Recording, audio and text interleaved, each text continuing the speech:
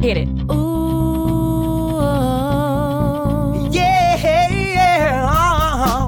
You're listening to Pod Me If You Can. This is Pod Me If You Can, Movie reviews by David and Lloyd. an Australian podcast on your favorite movies. Go to www.podmeifyoucan.com. Welcome to Pod Me If You Can. I'm David Farrell. And I'm Lloyd Hughes. Today's film is Christopher Nolan's latest, Dunkirk. If you haven't seen the film or you're not aware of the historical events, perhaps you'd like to read up on them or watch the film, because we'll be discussing Dunkirk with spoilers. Lloyd, I saw the film in IMAX at the Melbourne Museum, and I had that option, but I also had the option of 70mm, which I still might take up. How did you see the film? I just watched it at Hoyt's Extreme Screen, you lucky bastard. Yeah, in Canberra, we don't have any access to IMAX. Well, the IMAX experience, I'll just give you a little taste of it.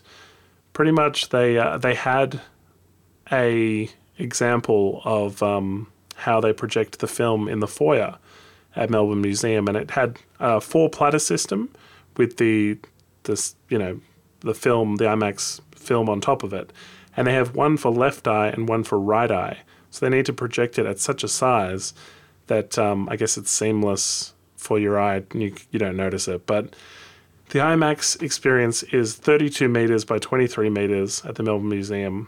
And apparently it's as Nolan intended, because he shot it with IMAX cameras. Basically, it's like being projected on the side of a building. And we were maybe 10 rows back, me and my friend Andy. Shout out to Andy. The thing about that is there's not enough, it's not far enough back, really, to see the whole screen. Your neck is forced and your eyes are forced to wander left and right. You're made to work a little bit just because there's so much detail in the frames. The opening of this movie is a shot where paper is raining down on the soldiers and they're walking away from the camera. They're in the middle of the frame and the paper is falling from so high up with the IMAX cameras. There's so much of it. And then all the way down to the kind of cobbly streets, you've got to work your eye from north to south kind of in that picture to really get the effect of it, which was fantastic. I really enjoyed that. But then there's shots of, say, Tom Hardy in the cockpit in this, and he's way too big. The way Nolan works strapping cameras to the sides of planes was great, worked fantastic. But when it's strapped to the cockpit and you're right up close to Tom Hardy's face, he's gigantic in an IMAX screen, and I found that off-putting. He was too big for it. I felt like the camera needed to be further away to get a bit more detail or something. Well, from what you saw of Tom Hardy's face. That's right. I do have on good authority, when you go and watch this 70mm version of this at the Sun Theatre in Melbourne, they give out some 70mm film at the beginning of the screening. And if you're the first one to raise your hand, just be ready for it. They'll give you a piece of 70mm film. So just a heads up, there's the inside track. This was also deafening in IMAX, Lloyd, whenever the planes roared overhead. And some of the Dunkirk survivors had told Christopher Nolan that it was louder on film than it was in real life. Yeah, I heard that. Which was very true in IMAX. Tell me what you thought of the film. Warning to all listeners, we are Christopher Nolan fanboys. And amazingly, this director for me just hasn't missed at all in his entire filmography. It's really remarkable. All his films are very, very good. If not, they're great. And I think Dunkirk is no exception. He brings forth his absolute love of cinema in this movie. He uses the biggest film cameras he can as possible, like you said, Dave, with the IMAX cameras. He tries to shoot everything in camera as much as possible. That is to say that he tries to avoid CGI any way he can, and all the trickery you see on screen, he tries to make that actually on set on the day without adding computer effects afterwards. And with Dunkirk, amazingly, he tries his best to tell the story without much dialogue. Dunkirk is so much like a silent movie using the human face to tell the story that's ultimately about survival. The film feels very different to most modern day films, and I think that's largely due to the heavy use of practical effects. Like by today's comparison, like with not to put down superhero movies, but obviously they use a lot of CGI effects and everything like that. And with the big IMAX cameras, the actual planes and the actual boats that Christopher Nolan employs in this movie, it definitely feels very authentic. I think you must see this movie on the biggest screen possible, and I'm so envious, Dave, that you got to see it at IMAX. I've got the same note written down that it's almost a silent film, and I think it makes it really interesting because it's all across their faces, when they're in that survival mode and when the boys don't speak. Did you guess the whole he's French bit before it happened? No. I didn't get it either, but I've spoken to some people who reckon that it was really obvious and they guessed it and they thought he was German as well. And it didn't occur to me because the way the film is, they don't need to speak. They're in it together and they do sort of stand around saving each other sort of thing. Yeah, I felt so sorry for them at times. And the bit where they're on the boat and everyone's having their jam and tea, and the one guy's standing on, looking out at the ocean, and that torpedo hits them after they've been rescued and been through this again. That torpedo bit, I was like, oh man, just the frustration that you can't sort of get out of that area. Give these guys a break. Yeah.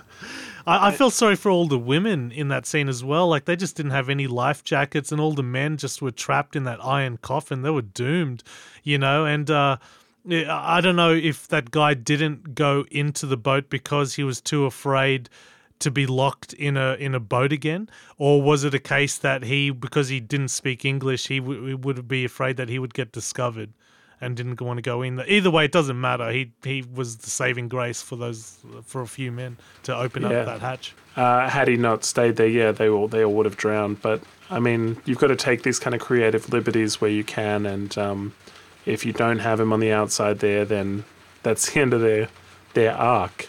So this film's divided in 3 stories, really. The story of the young boys, the story of this boat that comes back to rescue people, and the story of the pilots, which includes Tom Hardy's character. So did you find they spent adequate time with each kind of for you?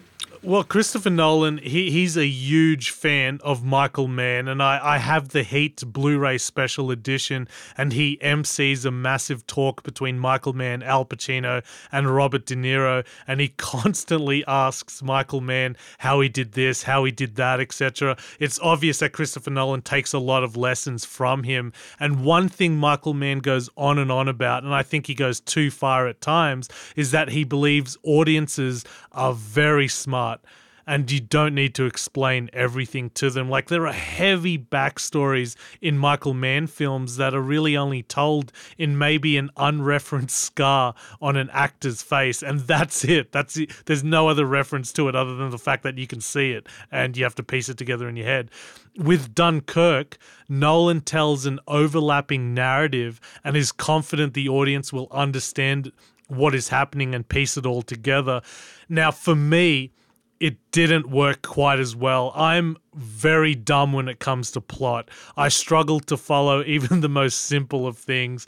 Unfortunately, during the most dramatic moments of the movie, I was trying to work out what was happening, and I think it would have been much more effective with a traditional narrative structure. I admire Nolan's experimentation with this, but I think for this movie, it was really unnecessary, and worst of all, it was very confusing, especially for someone as slow as me. And I seriously thought at the last part that Tom Hardy had shot down a couple of bombers, and then I was like, wow, he shot down 2 bombers with no fuel, and then it hit me, oh wait, no, this is like a flashback to the ground's reaction of Tom Hardy getting that bomber that we saw earlier. And I was just like, oh, okay. And that completely took me out of the movie because I'm piecing it together. But like with all Nolan films, you get so much, as we're doing now, so much to discuss after the movie and piece it all together. Shout out to the people I watched this with, my brother Josh, Samantha, and Andrew, who all absolutely loved the movie, and that we were all talking about it nonstop. The time jumps were interesting, and I didn't think it was a film that needed time jumps.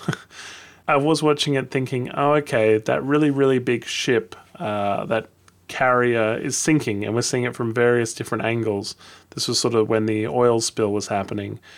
And I kept thinking they probably got all these amazing angles and then thought in editing, I feel like it was a bit like it was found in editing, that they saw, we really want to show it from that angle. But it's really good from the sky. But look at it from this. And they probably thought, how many of these can we credibly put in? And the answer All is... of them. Yeah, all of them if you tell it from 3 different points of view. For me, the biggest time jump and the one that you can't miss as an audience, it's a real Ed Wood moment, is where Cillian Murphy's character is pulled onto the boat and he's shell-shocked. He's been through something.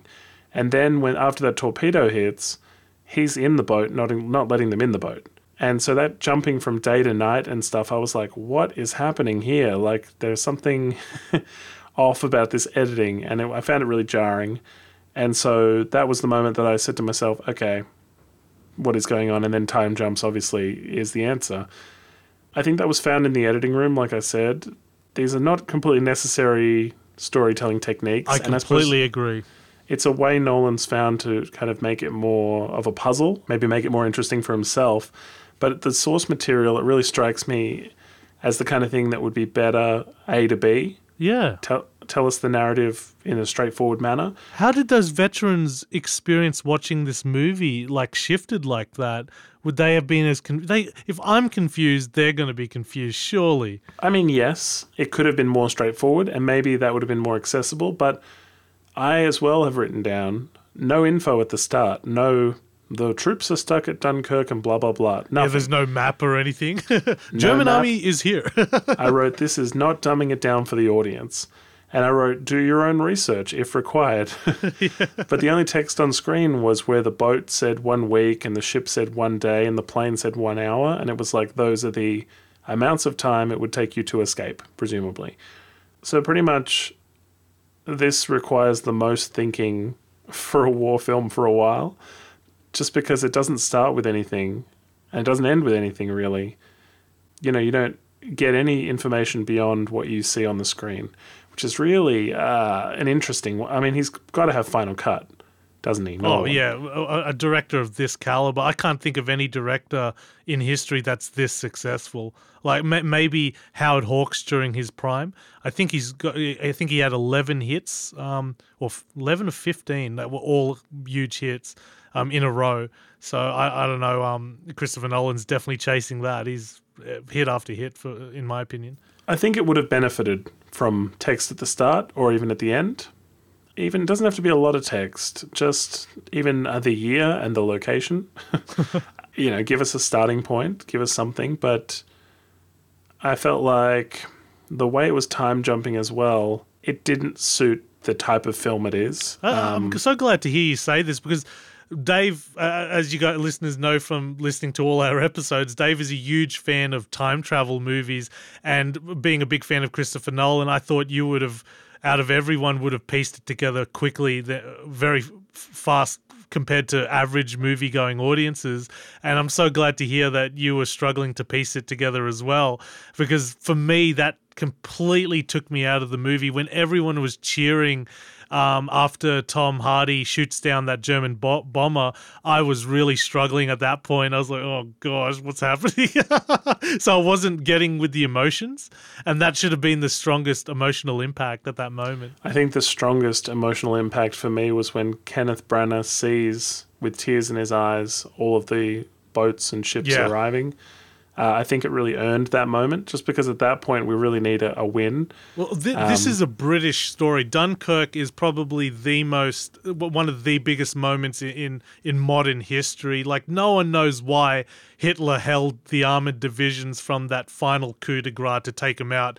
Stalingrad, it could have been to the British what Stalingrad was to the Germans. Like, the German blitzkrieg was such an effective strategy. The use of armor, artillery, aerial bombardments, etc., really changed all of the established trench warfare from World War I. And Russia, France, and Britain were not prepared for Germany's all-out onslaught. And no one knows, like, Hitler battered them completely. And there's one little pocket. He held back the armoured divisions, and they didn't take all 400,000 British soldiers. He let them escape. Yes, there were U-boats harassing them. Yes, there were bombers harassing them. But the core of the German army didn't clench their fist and obliterate them for whatever reason. And this is such a huge story that's told all throughout schools in Britain, how the people rose up to rescue these soldiers. It's very touching. So yes, to British people, they'll get it really quickly. For Americans and Australians who didn't grow up with that, we have the Anzac story. They've won every war in history according to their history, according to their education. I think they're going to really struggle with this movie. And I think just with the mastery and scale of Nolan, it'll get audiences in seats, but I think they're going to be very confused at the beginning. Like you said, no title cards, you don't really have a context of where you are. You have to piece it together. And this is really from Nolan's employment of Michael Mann's techniques of believing that the audiences will piece it together. And I think, like what you're kind of suggesting here, Dave, maybe he went too far at times. I would say there was a conversation with his producers, or at least the marketing team. I mean, when there was a final cut of this film available, I'm guessing a lot of suggestions were made that he brushed off. That he said, no, we're not dumbing this down for the audience. No, this is how I want the film, and I'm not adding this, I'm not adding this. I made Dark Knight, mofos. What have you done? Yeah, I mean, that's how he gets it. That's how he gets it. He gets final cut because he made Interstellar and because he did the Dark Knight series. He can cast who he wants because he won with Heath Ledger, and he's got that track record. He's been successful. Isn't Interstellar the most confusing film to explain to anyone, and it makes like $800 million? Like, the guy can tell any story. Yeah, guys, check out our Interstellar podcast if you're interested. Sorry, I meant Inception. I'm so sorry. I mean Inception. I'm trying to explain Inception to anyone, and it's the hardest story to explain. Yet he makes it, and 800 or 900 million, whatever it grossed, it's just phenomenal. I mean, Leonardo DiCaprio helps. Let's be honest. Leo films work. So no info at the start, doesn't dumb it down for your characters, for your audience, sorry. It has all those Nolan traits, though. I love the way he straps a camera to a vehicle, whether it's a boat, plane, just it puts you in the point of view of that. And I don't know why it works, but it does. Well, he's going a lot more handheld now. Christopher Nolan being such a huge Michael Mann fan, I'm shocked that a lot more handheld footage isn't in his movies. Of course, Michael Mann went a lot of handheld camera style post-Heat, like pretty much from The Insider onwards. Michael Mann has employed a lot of handheld style photography, and I always wondered why, if Christopher Nolan is such a huge fan of Michael Mann, why hasn't he employed the same handheld type of strategy in his films? And one of the reasons is because he couldn't figure out how to get those huge IMAX cameras to carry over the shoulder. And in Dunkirk, they figured it out. They were able to rig some sort of equipment to so they can put it over the cameraman's shoulders. And now, you see a lot of handheld footage in Dunkirk. So don't be surprised to see that employed in future Christopher Nolan films. One thing I was confused about when I was watching it, you know how they climb into the boat and somebody's using it for target practice? Yeah. I wasn't sure who was using it for target practice. It might have been the Allies or the French. Yeah, it might have been the British soldiers. I'm assuming it was the Germans as well. Yeah. I assume it was the Germans, yeah. But we never really got resolution to that, and we were all just sitting in there, seeing the shots happen. Well, either way, you'd be too afraid to find out. Like, you couldn't pop your head up. Yeah. Did you find this wasn't very bloody for a war film? Well, I'm so glad you brought this up. This film doesn't retreat to showing you brutal violence to make an effective war film because, like you said with the dive bombers, it really shows how much of a psychological effect those dive bombers would have had on the soldiers, although it's exaggerated in this movie, like you said, with what the veterans were saying. Those engines were heightened to cause that fear and terror, to strike fear and terror to its enemies. And it really showcases in this movie, like when the dive bombers are there, you're like, oh my gosh, where do I go in the ocean? Oh, there's U-boats there. And you never see a drop of blood, really. Maybe the kid being pushed over and his head hits unfortunately in the ship. In the boat. In the boat, he hits his head. We're not quite sure what happens. You might see a bit of blood there, but you never see the blood and guts like what was illustrated so heavily in Hacksaw Ridge. And that's one of my issues. A war movie, I feel you don't have to show that much violence to say how bad war is. And I think Dunkirk is a great example of that. Another one is, of course, Paths of Glory, which I won't get into, but that's another fine example. But I'm just happy to see a lot of maturity in this film, that it doesn't have to retreat to very gory violence to say, hey, war is really bad, because I feel post Saving Private Ryan, which is a fantastic opening 20 minutes, probably some of the best war scenes ever been put to film. It is so horrific, and you immediately get the idea was, I hope war never happens because it's so horrific. In this film, just the struggle for survival really illustrates how terrible war is without retreating to, really graphic violence. Yeah, I mean, I did compare this with Hacksaw Ridge just because I suppose that's the most recent war film I had seen, and it was so obvious and notable that Dunkirk didn't require blood but got the message across, which I think is to its credit. And that kid on the boat, how he falls and hits his head or he's pushed or whatever, I did find it fascinating, the way he was treated after his death and how they covered him up. He says, be careful with him, and they're like, he's dead, and just casual throwaway line.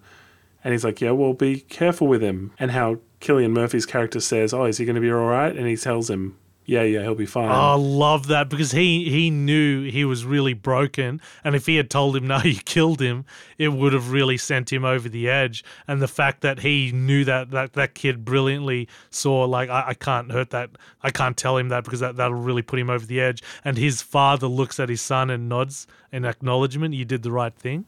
That was beautiful. Mastery storytelling by Nolan there. And Mark Rylance, who plays Mr. Dawson, the man driving the boat. He won the Academy Award recently for Spy. Yeah, for Bridge of Spies. Sorry, he robbed the Academy Award against Sylvester Stallone for Creed. They don't reward a lifetime of work, you bastards. I actually thought he took it from Ruffalo for Spotlight. But anyway, I did like the fact that most of these guys in the film, the young guys, are unknowns.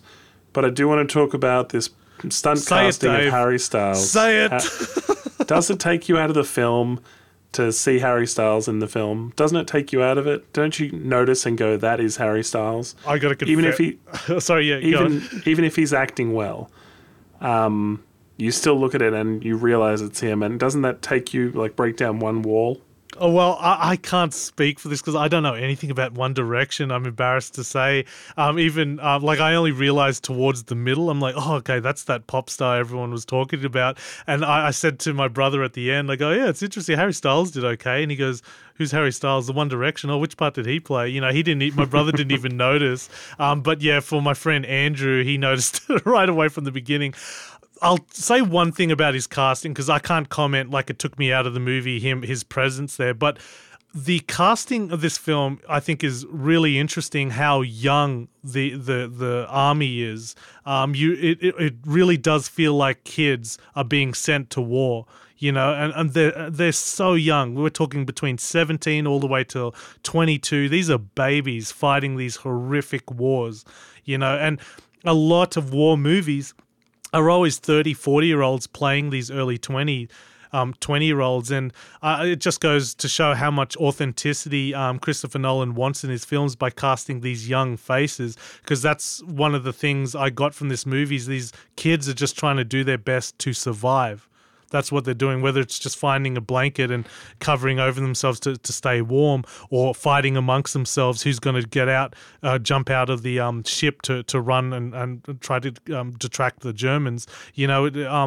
It's really exceptional. You really get the sense of how awful this war was to these poor kids. I'm just going to jump on the Harry Styles thing. I think he did a fine job. In terms of the way they cast these young men, they're all brunettes with brown eyes, and there's a similarity to them all. They're just kind of average kids.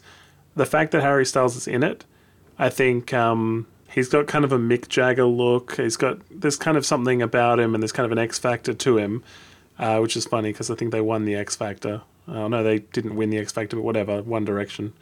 The fact that he's in it, it kind of feels like stunt casting, and obviously Christopher Nolan says he doesn't know who he was and he just did well in the audition. And whatever. I'm sure, Chris. Yeah. But it doesn't hurt to have him in the movie in the same way it doesn't hurt that Tom Hardy played the pilot even though you can't see his face much. And Michael Caine, I think, was one of the voices, the radio I did control pick that. tower. Yeah. At the time I was like, oh, was that Michael Caine's voice? It's so recognizable. Yeah. It doesn't hurt the movie to have Harry Styles in it is what I'm going to say.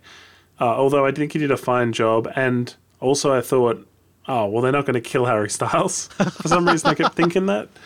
Because wouldn't there be an uproar if you went to watch a movie and Harry Styles was in it for, 20 minutes, 25 minutes and he died? Well, this isn't a new thing to cast pop singers in movies. They've been doing it since the silent era, really. I can't give an example of the silent films, but I know they did it. I'll just give one example of like the 50s, like Elvis Presley. I know he starred in movies that are vehicles for Elvis Presley, but I'll give another one like Dean Martin.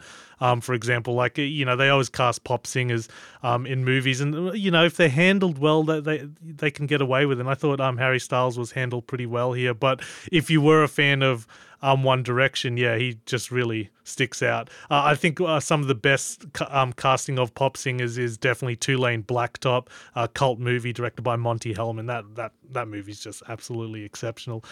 My favorite thing about Dunkirk were the aerial battles. Like, I've never seen anything like this in movies. Like, I can't imagine. I'm so envious you got to see this in IMAX. It's ridiculous. Like, there was so much detail, like especially with how the pilot is writing in chalk, how much fuel he has left, and he has to write it on the dashboard. And the aerial combats were really exciting, like gunning them down. You just see the smoke, and that's the effect the machine guns have had on the airplanes. Just fantastic. And that gosh damn ticking of the soundtrack. I was gripping the seat the whole entire time. I was like, oh! You're right. It all works really well. I love that soundtrack. At the time, I was like, gosh, this is kind of repetitive, but that's what works for it, is that it is, it is composed specifically to make that emotion happen, that gripping emotion that you're talking about. Also, the kind of tick-tock marching kind of, there's something about it. I really enjoyed seeing it in IMAX. I really did. I haven't been to IMAX here in Melbourne, and I went once in Sydney, but I saw an underwater thing. Terrence Malick has made a doco that's narrated by Brad Pitt. Is this about the beginning of the universe or something? Yeah. And that was one of the previews before the movie. And it is all shot in IMAX, and it looks spectacular. And it's a really amazing lead-in to Dunkirk when you're watching the film. Yeah, I was pretty impressed with IMAX, and it's definitely a really good way to see this. Look, apparently Dunkirk is the front runner for the Best Picture Oscar. Lloyd, do you want to speak to this? I don't know. It hasn't been the complete year yet. I'm sure they're saving a lot of mega hit films towards the end of the year. That's usually December, early January is the key. Like how we saw La La Land just pop out of nowhere, last year. So it's too early to say. What do you think? I feel in my waters, if you will, my instinct is that the Best Picture this year has to be something optimistic. In this kind of Trump world where there's a lot of negativity, I really feel like it has to be very uplifting. Well, that Al Gore film might be, one of the things everyone's going to talk about. His recent one about global warming. He's made a sequel to The Unconventional Truth or something. It's called The Inconvenient Sequel, or An Inconvenient Sequel, which I think will still kind of depress us.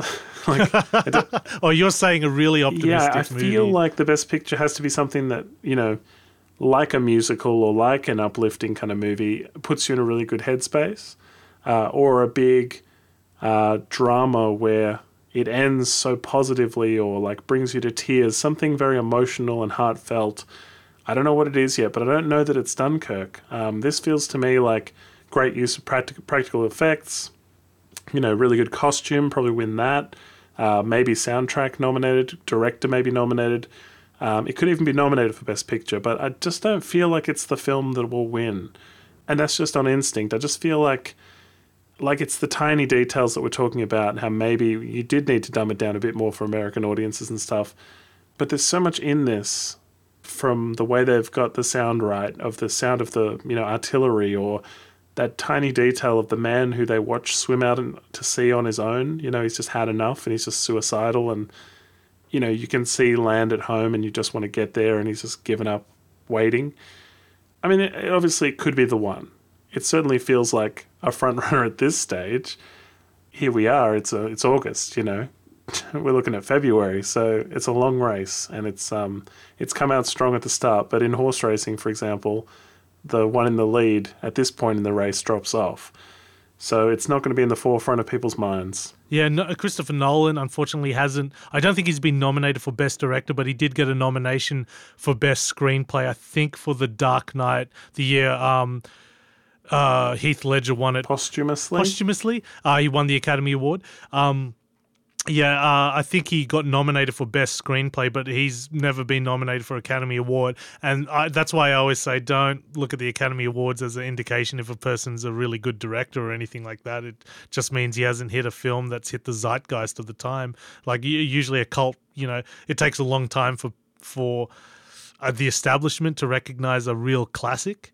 And I just feel every one of Christopher Nolan's films have been an absolute classic. For those interested, I Am Heath Ledger is a really interesting doco about Heath Ledger's life, and I watched it recently.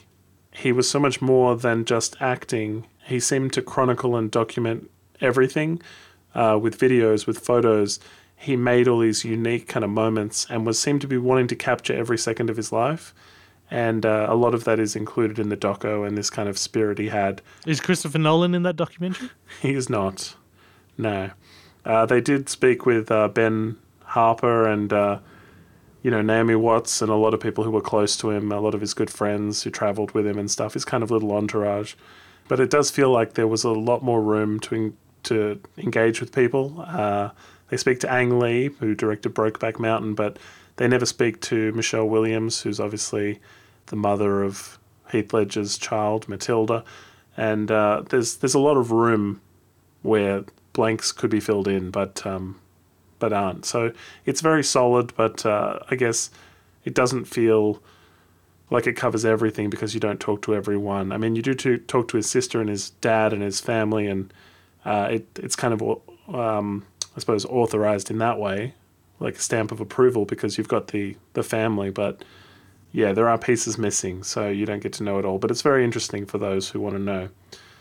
Ultimately, I think Dunkirk was great. And I wanted to ask you, Lloyd, have you ever been in a cinema where people applaud at the end? Yes, Kill Bill Volume 1. I won a ticket to an advanced screening, so it was packed full of Tarantino fans. And at the very end of that movie, everyone clapped and laughed. It was awesome. And I love that when that happens in a movie. For me, obviously, I'm not including times when the director is there or the writer is there and you feel an obligation to do so. For me, the one that sticks out is Shrek, the first one. The first time I saw Shrek in cinema, everybody burst into applause at the end, and it was such a kind of positive experience that they couldn't help themselves, and that's awesome. Yeah, it was such a nice feeling. In this Dunkirk screening I went to at the IMAX, one gentleman applauded, and it felt like you should have joined in to support him, Dave. It felt like he was starting an applause to try and get people to join in. But by the time I realised he was doing it, he'd stopped. Oh, no. So it was like 12 claps, tops. And they were fast, too. Like, everybody come and join in. Come on, quickly, let's clap. And then he'd stop. And no one else had joined in. And then it was awkward to join in. So no one joined in. And it was such a strange moment. I just wanted to share it. You helped make that strange, Dave, by not joining in and clapping. Yeah, I guess I did.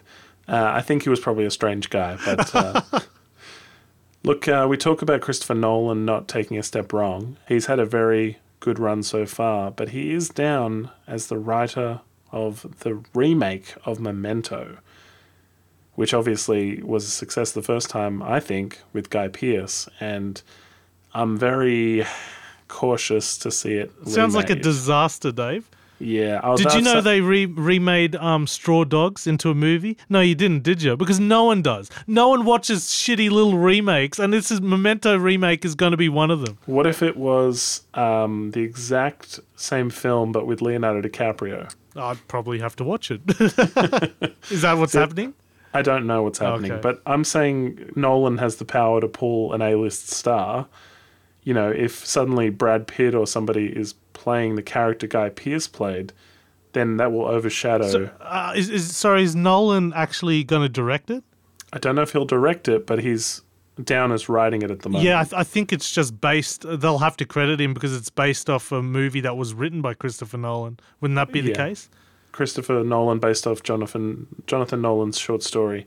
Time will tell, I suppose, his level of involvement, but... Well, we could have a Girl with the Dragon Tattoo moment. Like, Girl with the Dragon Tattoo is kind of a remake because it was made in Europe only a few years before David Fincher got his hands on it. The difference between that remake and any other is David Fincher, you know. So if a great director gets his hands on the Memento script and goes, yeah, I can remake this and do wonders with it, you know, I'll watch it. But you've got Christopher Nolan directing the original.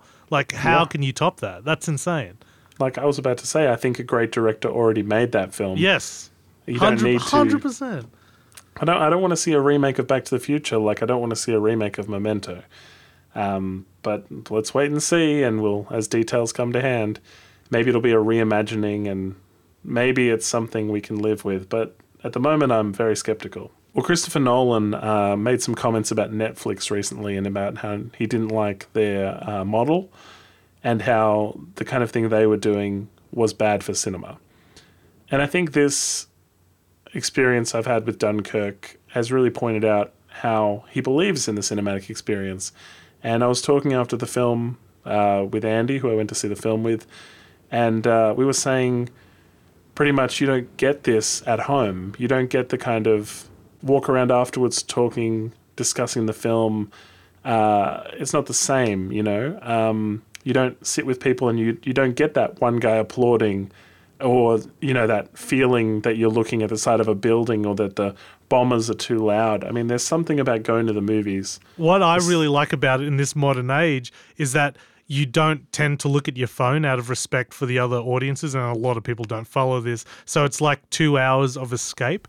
Yeah. You know what I mean? And if it's a good movie, you really do disappear. Like, oh, wow, I was all of a sudden in 1939, 1940, World War II, you know, for 2 hours. You know, that's remarkable, you know, in this modern age where you're constantly connected to social media. And I think this succeeds in that sense. It's a real cinematic experience. I think I agree with you. People should see it at the movies. And it's already made its money back. And I think saying something is an Oscar frontrunner and giving it lots of 5-star reviews obviously helps get people to the movie. But hopefully it's still clear what's going on and hasn't, you know, had that effect where it time jumps too much and it's confusing. Because it's not as clear as it could be, and it frustrated me a little bit. I just thought it should be an A to B narrative. I completely agree. I think that was a misstep, but not big enough to go, gosh, Dunkirk, what a pity. What an absolute disaster. It should have been one of the great movies. No, I'm not going to go into that opinion of the film. I think it was a terrific, absolutely terrific experience.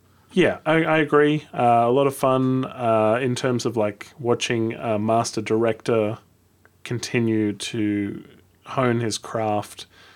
I enjoyed the acting, and at the beginning how it just seems like the story of a soldier who's just trying to take a shit. He's just trying to find a place to take a shit, you know. Use your helmet, bro. And he just can't catch a break, you know.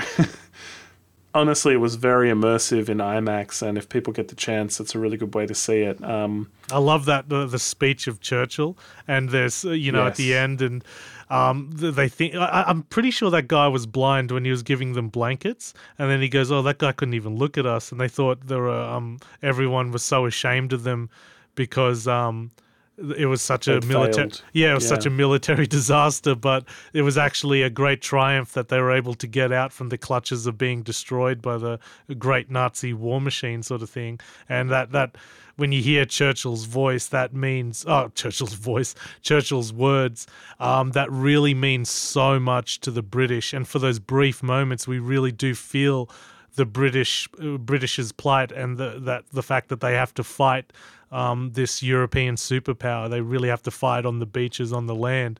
And that was just absolutely remarkable because, again, Dunkirk is a very British story. It means so much to the British people, just like what the Anzacs were to us and gosh knows what else to the Americans. It's a very, very important story to them. And to Christopher Nolan's masterly credit, he did convey that in the movie. And I like how the words of Churchill came from the soldier and from the everyman. From a youthful voice. Yes. Good point. 100%, yep. And I like the fact that they gave George, who died on the boat, a moment where they put it in that the was paper. beautiful, yeah. Yeah. So it tried to have an optimistic end, and the fact that Kenneth Branagh stays to make sure the French get out, the fact that they got so many soldiers out when basically the government had said, oh, well, we hope 35,000 make it back. When there were 400,000 or whatever it was. And that was the British people that got them out. That's beautiful. Yeah, that it was like a real, the story of how they helped each other. When all else failed, they got the boats and went and got them themselves. It's like picking up your friend when he's stuck Oh, it's somewhere. all right, I got you, mate. Yeah. There was something really nice about that. Nice companion, like mateship to the story. If it was an Australian story, you'd always have an Alf guy going, get on the flaming boat, hurry up. Very nice. Just a second, mate, in my head. I don't know ultimately if it will win the Oscar, but I mean, time will tell. We will cover off the Oscars later on and discuss the films in the lead up. If you have a film you think we should check out, you have an idea what's going to be the front runner for an Oscar, you can get in touch with us on Twitter or Facebook. The links are at podmeifyoucan.com. If you want to discuss Dunkirk with us there, be my guest. Let us know what you thought. As well, we've got a whole back catalogue of these podcasts. You can check them out at podmeifyoucan.com. There's a search field, or you can go back through the archives there if you want to find Interstellar or The Dark Knight Rises. I think we did The Dark Knight as well. Some Nolan films there. You can check out what we thought. And I believe we talked about following his original film as well. As well, we have a YouTube channel. We discuss obscure movies with famous stars in them. And hopefully you guys can check out some of those videos. We find, how should I put it, the Stallone film you've never heard of that's not his porno. There's Brad Pitt movies on there. There's a ton of them, nearly up to 150 basically. And mentioning Tarantino, I covered off his original film as episode 100, which might be worth a look if you're interested in that. Otherwise, thanks very much for listening to Dunkirk. If you listen to us in iTunes, feel free to give us a rating. That helps other people find the podcast. And we will talk to you next time on Pod Me If You Can. Hit it. Ooh, yeah.